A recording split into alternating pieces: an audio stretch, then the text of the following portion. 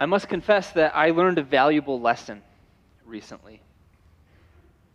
In fact, I remember where I was sitting when I had just agreed to preach today while Chris was going to be gone at the Father-Son retreat. And as though it were my first time around the block, this one little word with 2 letters, Chris said, "I'll let you know later what the passage will be." And I said, "Okay." Turns out it's 1 Corinthians chapter 12. Yeah, you remember that one, right? The one about tongues and healing and miracles and spiritual gifts. Yeah. No, all kidding aside, it's an incredible privilege to be able to preach. And this passage is a really important passage. And I really, truly do not believe it's an overstatement to say that this passage is probably the most abused and misused passage in all of Scripture. I have heard in this last week 2 instances of such cases stemming from what is taught in this very passage.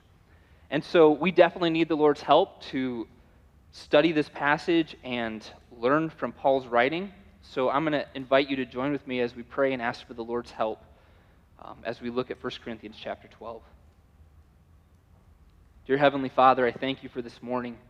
Lord, we thank you for your word. We thank you that you intended us to have it and to learn from it and understand better who you are, what you have done, and how you desire us to respond to you. So, Father, this morning I pray that your Spirit would help us, please, to understand 1 Corinthians 12 well. I pray that your Holy Spirit would help us to apply these truths to our lives, and I pray that we would honor Christ through how we live. We need your help to do that, so we ask for this help in Christ's great name. Amen.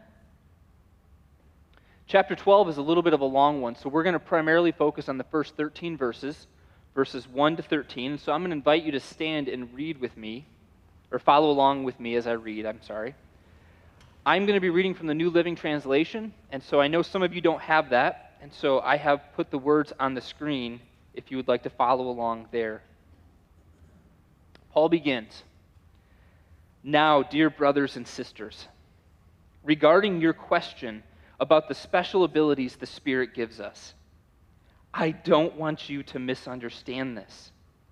You know that when you were still pagans, you were led astray and swept along in worshiping speechless idols. So I want you to know that no one speaking by the Spirit of God will curse Jesus, and no one can say Jesus is Lord except by the Holy Spirit. There are different kinds of spiritual gifts, but the same Spirit is the source of them all. There are different kinds of service, but we serve the same Lord. God works in different ways, but it is the same God who does the work in all of us. A spiritual gift is given to each of us so we can help each other. To one person, the Spirit gives the ability to give wise advice. To another, the same Spirit gives a message of special knowledge. The same Spirit gives great faith to another. And to someone else, the one Spirit gives the gift of healing. He gives one person the power to perform miracles and another the ability to prophesy. He gives someone else the ability to discern whether a message is from the Spirit of God or from another spirit. Still another person is given the ability to speak in unknown languages, while another is given the ability to interpret what is being said. It is the one and only Spirit who distributes all these gifts. He alone decides which gift each person should have. The human body has many parts, but the many parts make up one whole body. So it is with the body of Christ. Some of us are Jews, some are Gentiles. Some are slaves, and some are free. But we have all been baptized into one body by one Spirit, and we all share the same Spirit." Thank you. You may be seated.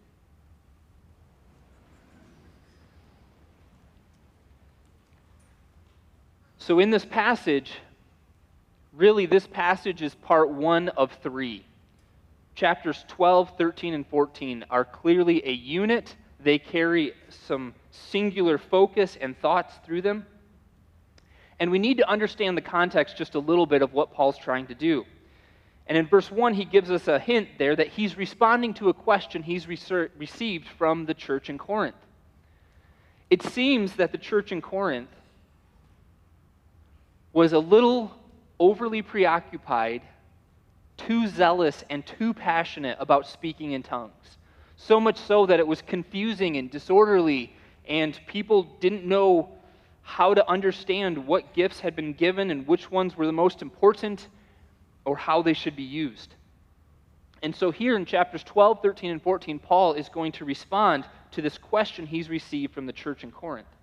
And really, we're going to be looking at 4 portions of chapter 12. And in the first one, Paul's going to lay out in verses 1 to 3, what are the boundaries of spiritual speaking? He begins with what is probably the past of many of the people in the church in Corinth, with verse 2, saying, "You know that when you were still pagans, you were led astray and swept away in worshiping speechless idols." And Paul elsewhere in this chapter has already referenced how idols are nothing. They are mute, they are unresponsive and unable to do anything. And Paul may very well be making a point that the way in which the Corinthian church was gathering together and really misusing spiritual gifts, specifically speaking in tongues, may have resembled the relentless and unintelligible mutterings that pagans do to try to urge their idols to action, much like we see with Elijah on Mount Carmel and the prophets of Baal. Then in verse 3, he tells us that no one speaking by the Spirit of God will curse Jesus. And a lot of people have wondered, were the Corinthians gathering together and cursing Jesus in church? That doesn't seem possible. That seems very unlikely. What this is probably referring to is Jewish people who had not accepted Jesus as their promised Messiah, who would be prone to curse Jesus. And Paul is using the cursing of Jesus as a point of sharp contrast with what comes next in saying in verse 3, no one can say Jesus is Lord except by the Holy Spirit. And so what Paul's doing in saying that is only those who can say, who can confess, and who can mean Jesus is Lord are able to do so by the Holy Spirit.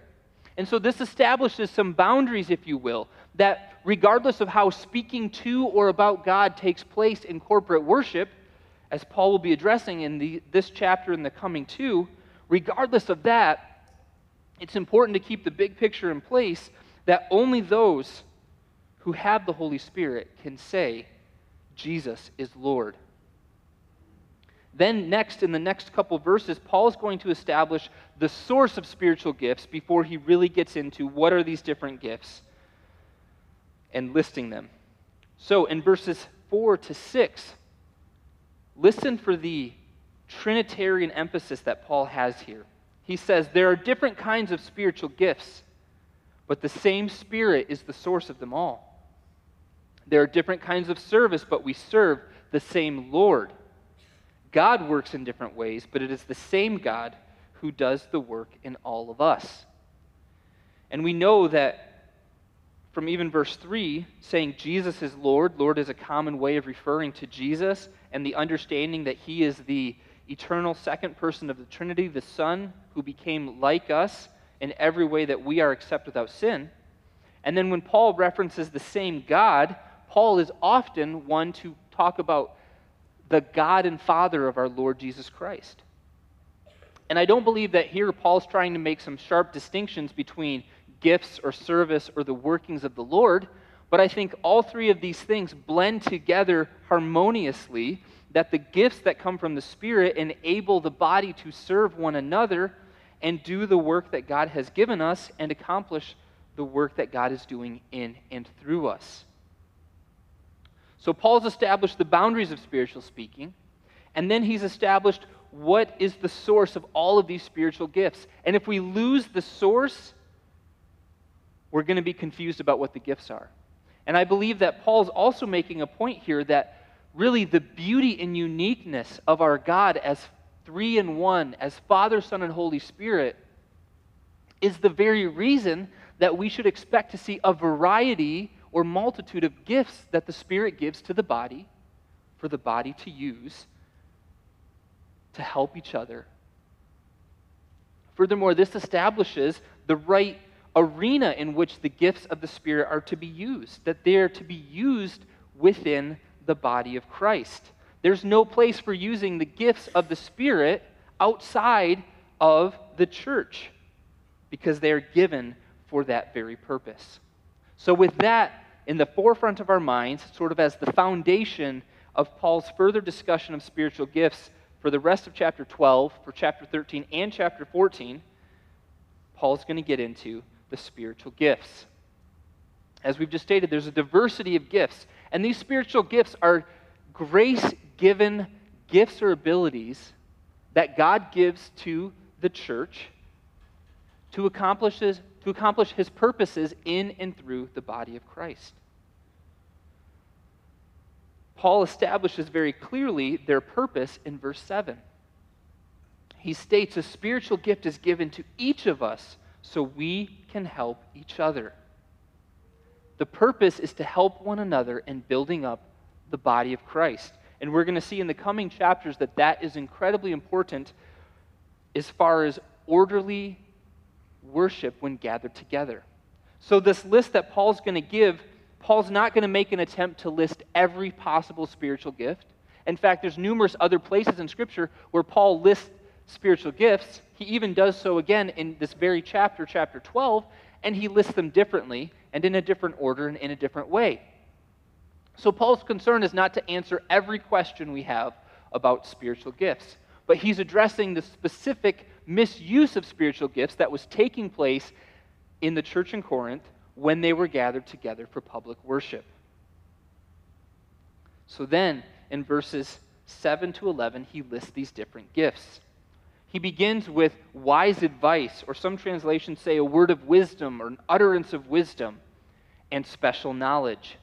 Now, it doesn't seem that Paul is making a sharp distinction between these two things, and in fact, later on in, I believe, chapter 14, Paul's going to talk about the wisdom of God, the knowledge of God, and prophesying in a very fluid way. So there's probably some substantial overlap here.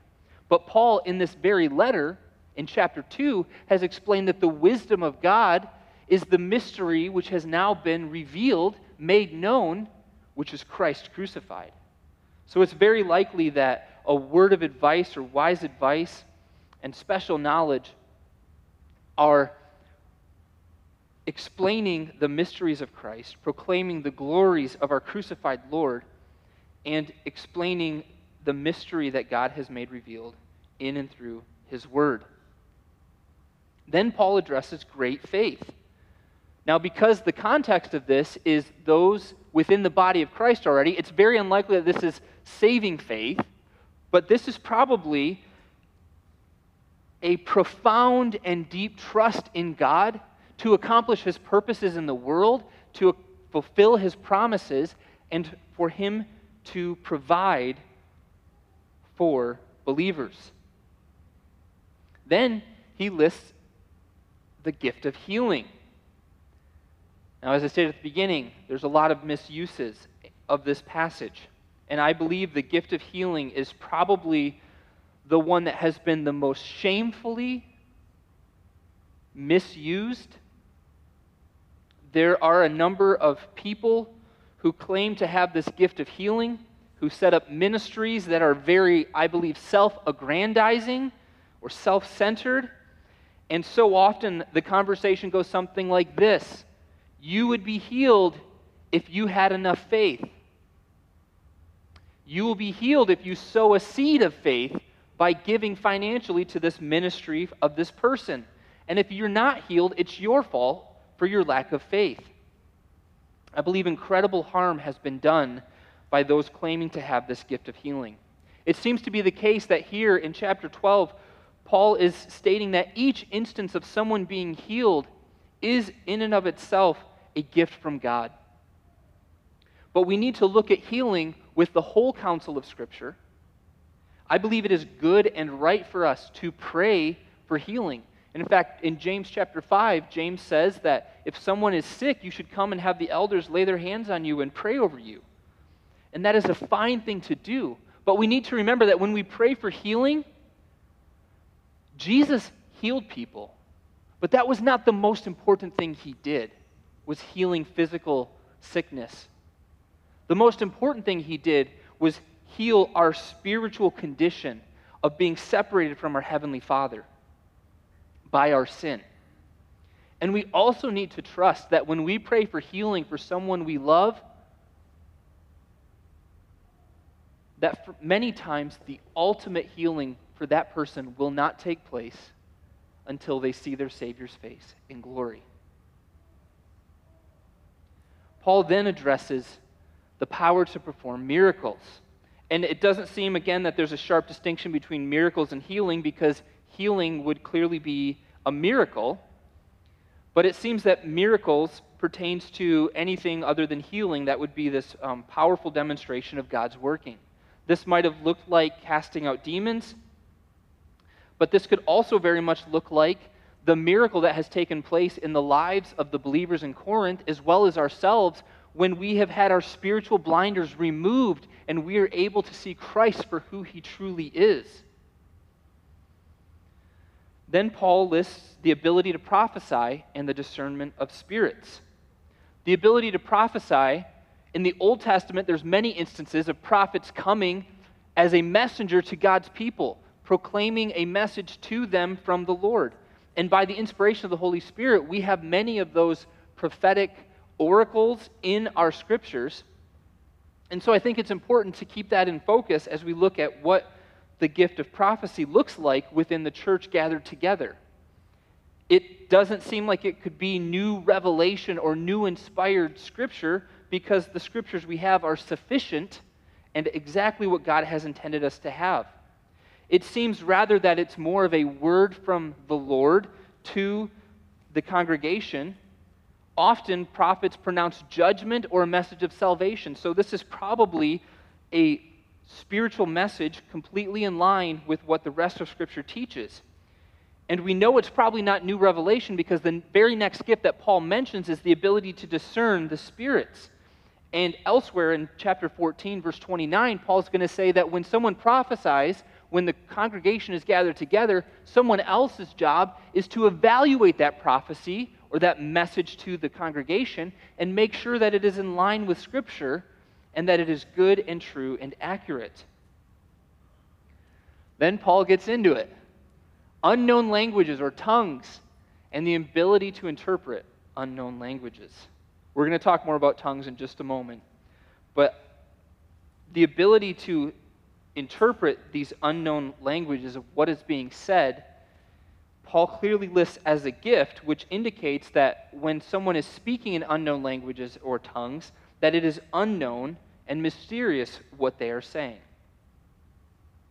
So now I'm going to speak about tongues, and I'm calling this a preview of unknown languages or tongues for a very specific reason, which I will mention momentarily. Here's a couple things I think are really important to remember when we're talking about tongues. First of all, I believe that the coming of the Holy Spirit that we read about in Acts chapter 2 was different than what is happening here in 1 Corinthians chapter 12. The reason being, the book of Acts is an incredibly special moment in the history of redemption. Jesus told his disciples before his death, "It is good for you that I go, because I'm going to send the Holy Spirit, the Helper." And then after he rose from the dead, he tells his disciples, "Wait here in Jerusalem until you receive the gift of the Holy Spirit." And so they do. And in Acts chapter 2, we see that the Holy Spirit comes down like tongues of flame, and the disciples are preaching the message of Jesus and him crucified and risen again. And we see that the Holy Spirit enables all the people who are there, people from all over the known world, different countries and regions, they're all able to hear this message being spoken and understand it in the language or tongue that they know best. I believe that was a unique miracle of the Holy Spirit. But here in chapter 12, Paul is basically saying when tongues take place or someone speaking, the person speaking doesn't know what they're saying, and the people who are there don't know what they're saying. thus the need for the gift of the one who can interpret what is being said. So I believe there's something different happening here than in Acts chapter 2. Furthermore, I believe that speaking in tongues in no way confirms or validates the baptism of the Holy Spirit. It is not uncommon for some mission organizations or even churches to say that people must speak in tongues to show they've received the baptism of the Holy Spirit. When I was at Moody Bible Institute, I went to school with a dear friend who had served with one of these mission organizations. And in their missionary preparation, they had to pair up and then they had to speak in tongues to show they had the baptism of the Holy Spirit. And I asked my friend, "What did you do?" And he said, "I made a bunch of stuff up. I didn't know what to do." And I don't recommend that, but honestly, I think that just shows that it's a problematic understanding of this passage to say that everyone needs to speak in tongues. And Paul's going to make it very clear that everyone should not and cannot. And so if we say that you have to speak in tongues to show you have the baptism of the Holy Spirit, we're saying something that's not in line with the rest of Scripture. And we'll talk more about the baptism of the Holy Spirit briefly when we get to verses 12 and 13. Next, I believe that tongues are clearly nowhere near the most important gifts. Chapters 13 and 14 are going to make that very, very clear. A couple more things about tongues. Paul spoke in tongues. You don't have to like it. It's in the Bible, so you need to believe it. Furthermore, Paul wished that all the Corinthians could speak in tongues. Again, strongly implying that they couldn't. Paul also is going to state in the coming chapters that in public worship, tongues must be limited and interpreted, or they must not occur in public worship. Paul clearly values prophecy exponentially more than tongues within the context of public worship. As I've already stated, tongues seem to be unintelligible, mysterious, and unable to be understood by both the speaker and those listening. And Paul's going to go on to state in the coming chapters that speaking in tongues will cease or become useless. The reason I called that a preview is that in the coming weeks, come back to hear chapters 13 and 14, where all of your questions about tongues and prophecy will be answered. Ken, are you preaching the next couple weeks? No, it says weeks. That's right. Chris Weeks will come and preach. So I'm punting back to Chris on tongues and prophecy to answer more of these questions in the coming weeks. Thus the preview. Let's now look at verses 12 and 13. Paul writes, "The human body has many parts, but the many parts make up one whole body. So it is with the body of Christ. Some of us are Jews, some are Gentiles, some are slaves, and some are free. But we have all been baptized into one body by one Spirit, and we all share the same Spirit." Paul here is addressing the baptism of the Holy Spirit. And at Kent City Baptist Church, we believe baptism is very important. I believe the baptism of the Holy Spirit takes place when, at the moment of faith, when we have confessed in our hearts that Jesus is Lord and we have believed that God has raised him from the dead. I believe Scripture teaches that the baptism of the Holy Spirit is a guarantee of the inheritance that we have received and a demonstration of the union we have with Christ. Water baptism is an outward symbol of this inward reality that's already taken place. And at Kent City Baptist Church, we believe that the best outward symbol is the immersion of believers because it symbolizes our union with Christ in his death and in his resurrection and newness of life. And that water baptism is that outward public symbol of this inward baptism which has already taken place. The baptism of the Holy Spirit in the book of Acts, some of you might be saying, it seems like there's times where people trusted in God and didn't receive the baptism of the Holy Spirit immediately. And if you're saying that, I would say, good catch. That is true. But again, I believe there's some very unique and special things happening in the book of Acts within this history of God's plan of redemption. And I believe part of what happened with the baptism of the Holy Spirit in Acts was to symbolize the union of the church, both in Jerusalem and in the surrounding regions, for Gentile believers. I believe the normative way of the baptism of the Holy Spirit takes place when we express our faith in Christ. And as I've already stated, I don't believe tongues demonstrate that baptism, or that all believers should try or be able to speak in tongues.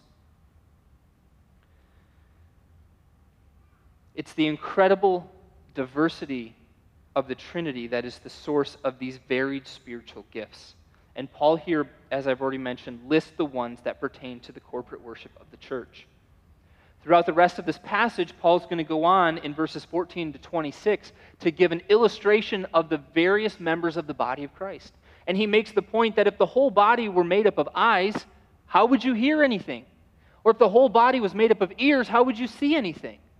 And Paul's case is clearly to the church that it is God's good intention and design that the body is made up of different parts, and that the Spirit has given different gifts and abilities to different people, all for the purpose of helping each other. Then, as I mentioned, Paul's going to list in verses 27 to 30 a different list of spiritual gifts, and he's going to include some different offices or positions within the church that are gifts. And they're not all in the same order. And then if you look at verses 29 to 31, Paul's going to clearly make the case that not everyone should have all the same gifts. He says, beginning in verse 29, are we all apostles? Are we all prophets? Are we all teachers? Do we all have the power to do miracles? Do we all have the gift of healing? Do we all have the ability to speak in unknown languages? Do we all have the ability to interpret unknown languages? Of course not. So you should earnestly desire the most helpful gifts. But now let me show you a way of life that is best of all. And in chapter 13, Paul's going to talk about the most important gifts. A better way of all. I believe we can summarize Paul's main point of this passage in this. Our triune God's radiant beauty and goodness is displayed through the Spirit's gifting of the body of church. There's unity and yet diversity within the Trinity, and there is unity and diversity within the body of Christ. And if we fight against that, I believe we're fighting against the very character and nature of God. I want to take a moment to address anyone who might be here and you're unsure of what you think about Jesus. All of this talk about the body of Christ and the gifts of the Spirit and prophecy and tongues probably sounds incredibly bizarre. If that's you,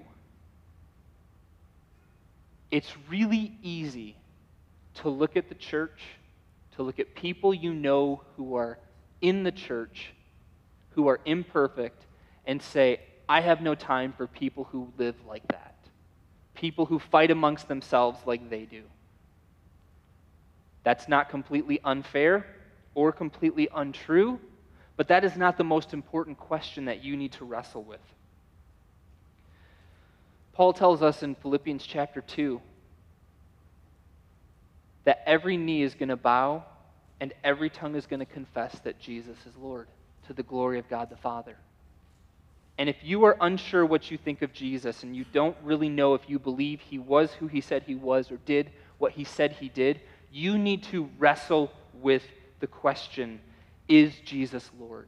Because you are going to say Jesus is Lord. The question is, when will you say Jesus is Lord? And I implore you not to wait until it is too late. But for those of us who are followers of Christ, I believe Paul's message for us is very simple to understand and difficult to apply. I believe it is to trust God and build up the body. I say trust God because Paul tells us that the Spirit is the one who distributes these gifts, and he has decided which gift each person should have in verse 11.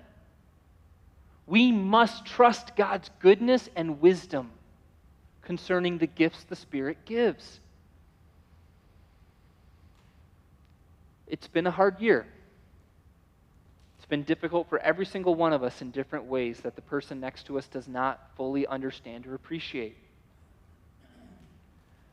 I believe a lot of our fighting and quarreling comes from envy that some of us are not gifted in the way we wish we were. It's really easy to look at someone else who is incredibly gifted in some special way and to wish we were gifted in that same way.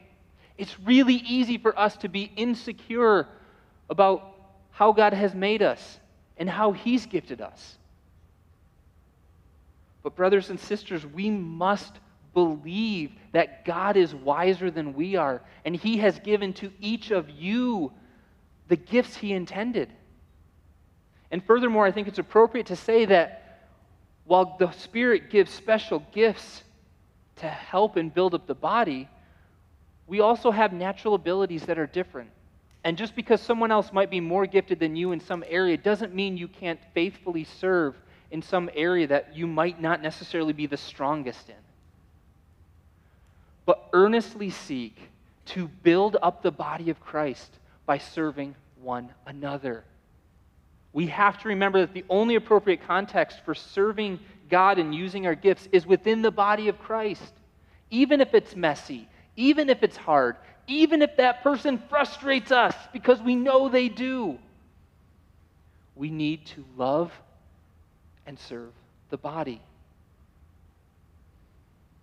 And if you are someone who, like myself, if I'm honest, has been frustrated with people within the church, pray for those people that you are frustrated with. It is so hard to stay mad at someone you're praying for. Believe me, I've tried. But brothers and sisters, today, my hope and my prayer for you is that you will not be the recipient of abuse by people claiming one gift is more important than others.